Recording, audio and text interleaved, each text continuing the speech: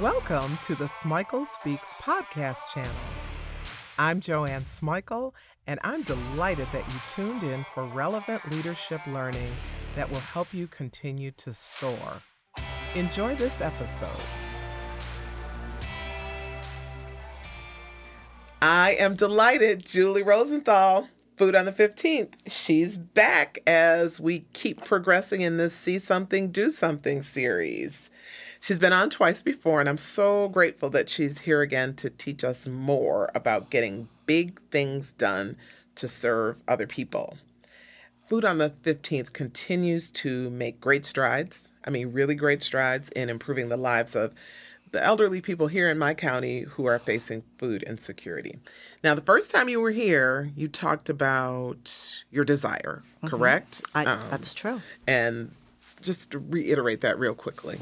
My desire to help people in our community stems from the fact that I was raised to respect my elders and that I was also raised by parents who were very active in the community, who taught me that if I have the skills and the ability to help someone in need, that that's my responsibility to do that. Yeah, I remember that. And then the next time you came, you talked about the how you got it done. So quickly, will you just tell us your three models? Yes. Our three models are packing bags of nutritionally balanced, non-perishable food and dropping it off at the apartment door of a resident who has requested food. We also, before the pandemic, set up a mini grocery store in the community room of a building. And then after the pandemic hit and it wasn't safe to be in crowds, we had a wonderful, wonderful angel just come out of the blue and contact me. She wanted to get involved, and we already had a food pantry at the building. And she said, I'm going to stock that food pantry every month. And I said, we don't have money. You know, we're a not-for-profit, and we operate on zero overhead. She said, don't you worry. I'm going to get my friends and family to donate, and I'm going to stock that pantry. And almost 3 years later, she's still doing it. So you engage lots of different people. Yes. Yeah, that makes a difference.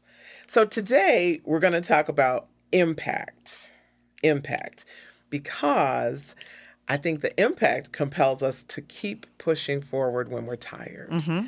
So I think that the impact is also what matters most, So I want you to just talk about impact. What impact? How many seniors do you feed monthly? How are you measuring results? Let's talk about that. Okay, so I would estimate it varies per month, but it's usually between 70 to 100 low-income older adults in Howard County at two buildings that we are getting food to.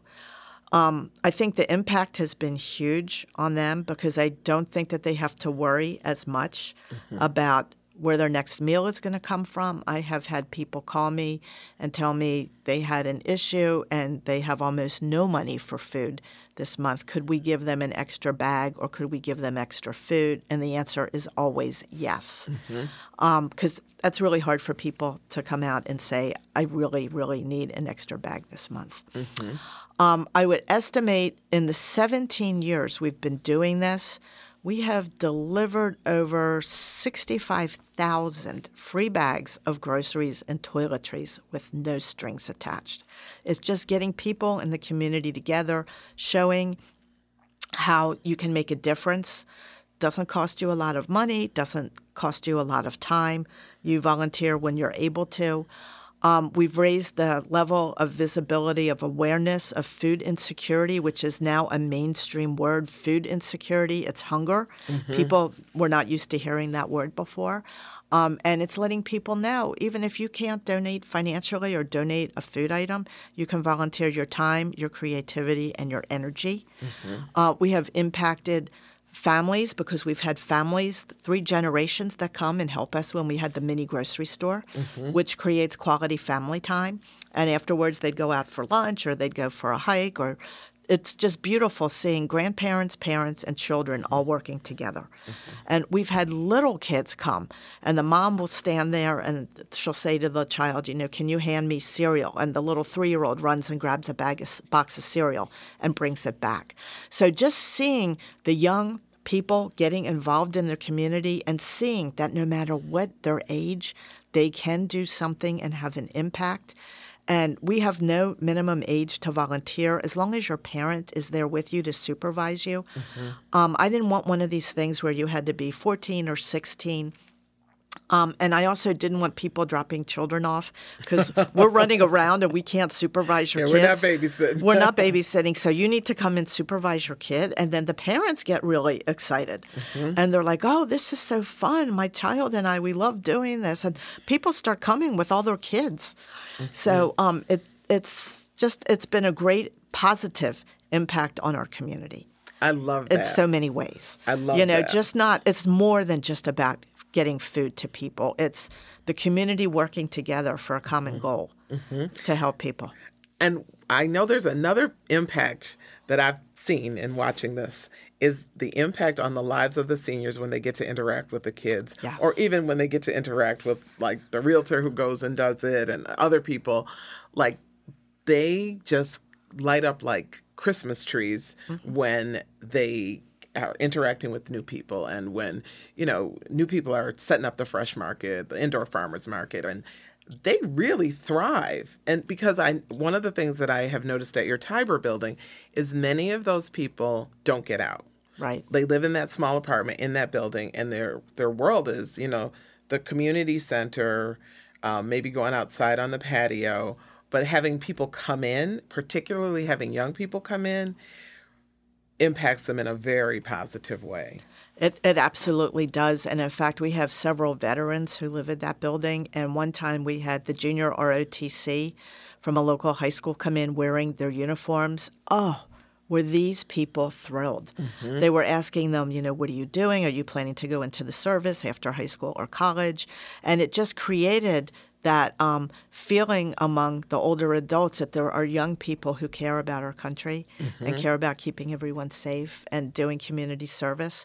And think about the impact of how you would feel if you were hungry and people you don't even know come into your building and give you free food with no strings attached just because they care about you. They don't know you, but they want to help you. And that makes people feel so good.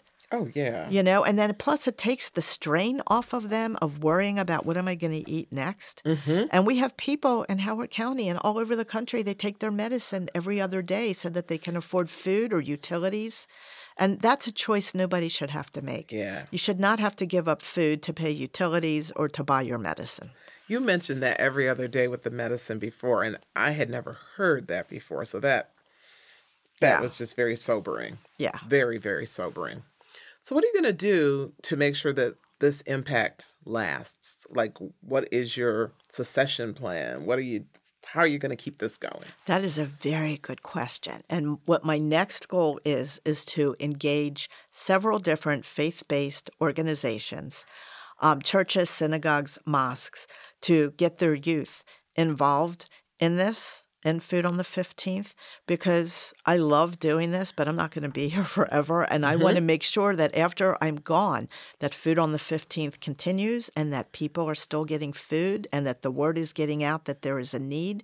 Because no matter how hard you try, you will never alleviate food insecurity because stuff happens and people are hungry. So I'm going to see if I can find several organizations that have youth groups and just think about how much food a faith-based organization could collect. People come in for meetings for different boards. They come in for services. They come in for events.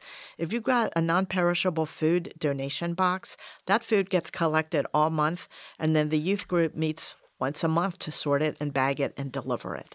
And then we will have continuity because we will have the youth group director know that that is one of the projects that the youth group does, and that will be continuing. Because my big issue is kids graduate and they age out, and I have to find younger kids to come in and train them on how to do this. So that's one that addresses the sustainability of one of your models. What are you going to do regarding sustainability of the pantry model? Like, what's the plan for making sure that that has lasting impact? Well, that's also something that can be handed off to a faith-based organization because there's different models. The main thing is to collect the food. How you get it to people is what works for your group. Okay. So a church group or a synagogue or a mosque could collect food all month and then bring it and then put it in the food pantry. Okay.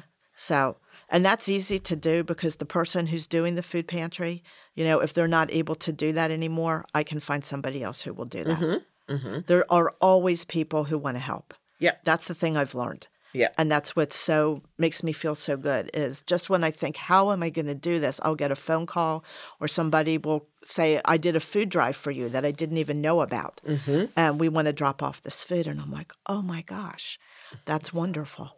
And that's where the constant visibility is important, making sure that people know, because the more people who know, the more people who will engage. Exactly. So that's very important. So one of the things that I think about when I think about see something, do something is you've got to do something that will last. So I'm glad to hear that you're thinking in terms of the long haul, because I would hate, in 10 years to say, oh, what happened to food on the 15th? So that's good. I'm glad you're thinking about the long haul. That's a very good thing. It's very important because I don't want all the work that I've done and that all the volunteers have done to just fade away. Mm-hmm, mm-hmm. And it takes a village because all I did was come up with the idea. It is the thousands of people who have volunteered and donated over the past 17 years that have made this so successful because you can't accomplish this without the whole community. That's wonderful. Helping. And we've got the nation's community helping, Yes. Which I think is just absolutely awesome. Are there any other ideas that you would share for making a person's effort at seeing something and doing something lasting and sustainable? What other things would you advise? I would advise to get as many people involved as possible. Mm-hmm. Listen to other people's ideas. People from other walks of life have different perceptions of things, and two people can see the same issue but have radically different solutions that both work. So be open to new ideas, be open to suggestions. Get a group of concerned friends together. One of my friends was concerned about students not having snacks.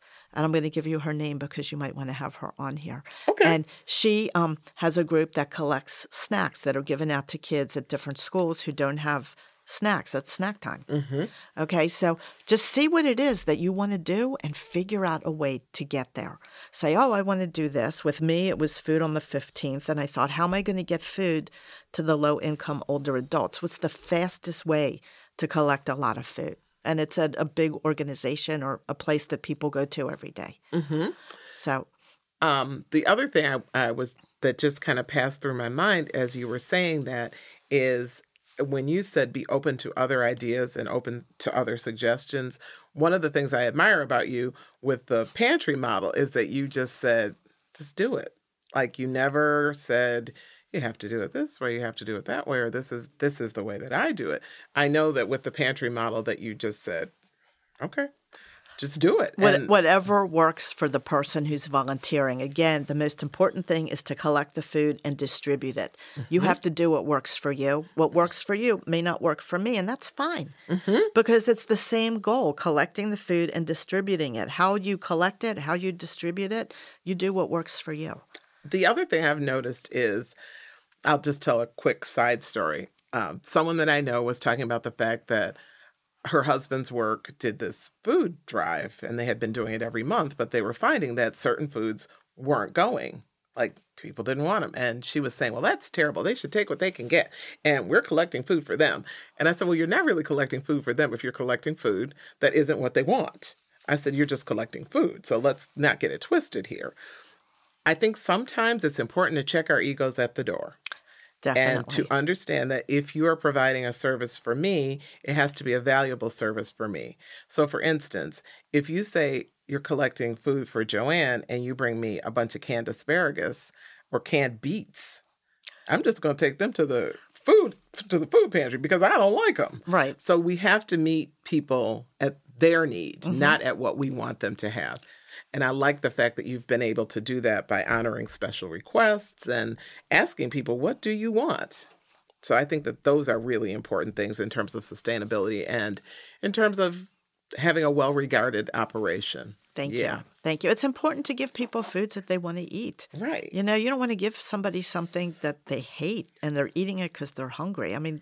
Yeah, we talked about that in one of the earlier episodes. So I think that is very important, and that makes people want to get what you're giving. I think that that's another piece of this in terms of keeping something going. Well, you have to be giving people something that they value, not just that you value. Exactly. But the other thing I have found is when you get foods that people don't want at a particular building, there's always somebody who does want that. We've got multiple food pantries in Howard County, and what I've done in the past is I'll say I have 6 cases of pasta. No one is going to eat this. And people say to me, oh, my God, my people are asking for pasta all the time. And in fact, what I would love to see with all the food banks in Howard County is some type of transportation where you can shift the food from one food pantry to another. That would be excellent. Without any money changing hands. You just have a runner pick it up and drop it off. I like that idea. So, yeah, because there's always somebody who wants it. Right. I love that idea. I love it. Is there anything else that we should know about impact, keeping things going, creating a model that lasts? Is there anything else that we ought to know? I think that if you have an idea, you should run with it, okay? And I think most issues are solvable by putting people's heads together or figuring out a way to make it happen. Never give up is what I would say. And you're going to make mistakes, and mistakes are not bad. They are opportunities to learn. And you learn, that didn't work. We won't do that again. Okay? And then you can pass that knowledge on to someone else and say, this didn't work for us. Maybe it'll work for you. But, for whatever reason, it didn't work for us. But the main thing is find a solution. Find a way to get around an obstacle. Do not ever give up. If you have an idea that you think is wonderful and workable, just talk to people, have meetings, brainstorm, figure out a way to make it work. I love that. I so appreciate you giving up your time to come again to the Smichael Speaks podcast channel. I love the fact that you saw something and you are doing something that matters and something that will last. So thank you for your service in Howard County, and thank you for your service in our world. Well, thank you for this opportunity to come in and raise the level of visibility of awareness about hunger in the world. And thank you for all you do to share with people what other people are doing in the community. Stay well. You too. Thank you. You're wonderful. Thanks for listening to this podcast. I hope that you got tools that you'll actually use and share. Subscribe to get more relevant leadership learning. Check out my YouTube channel to stay prepared for leading in an ever-evolving world.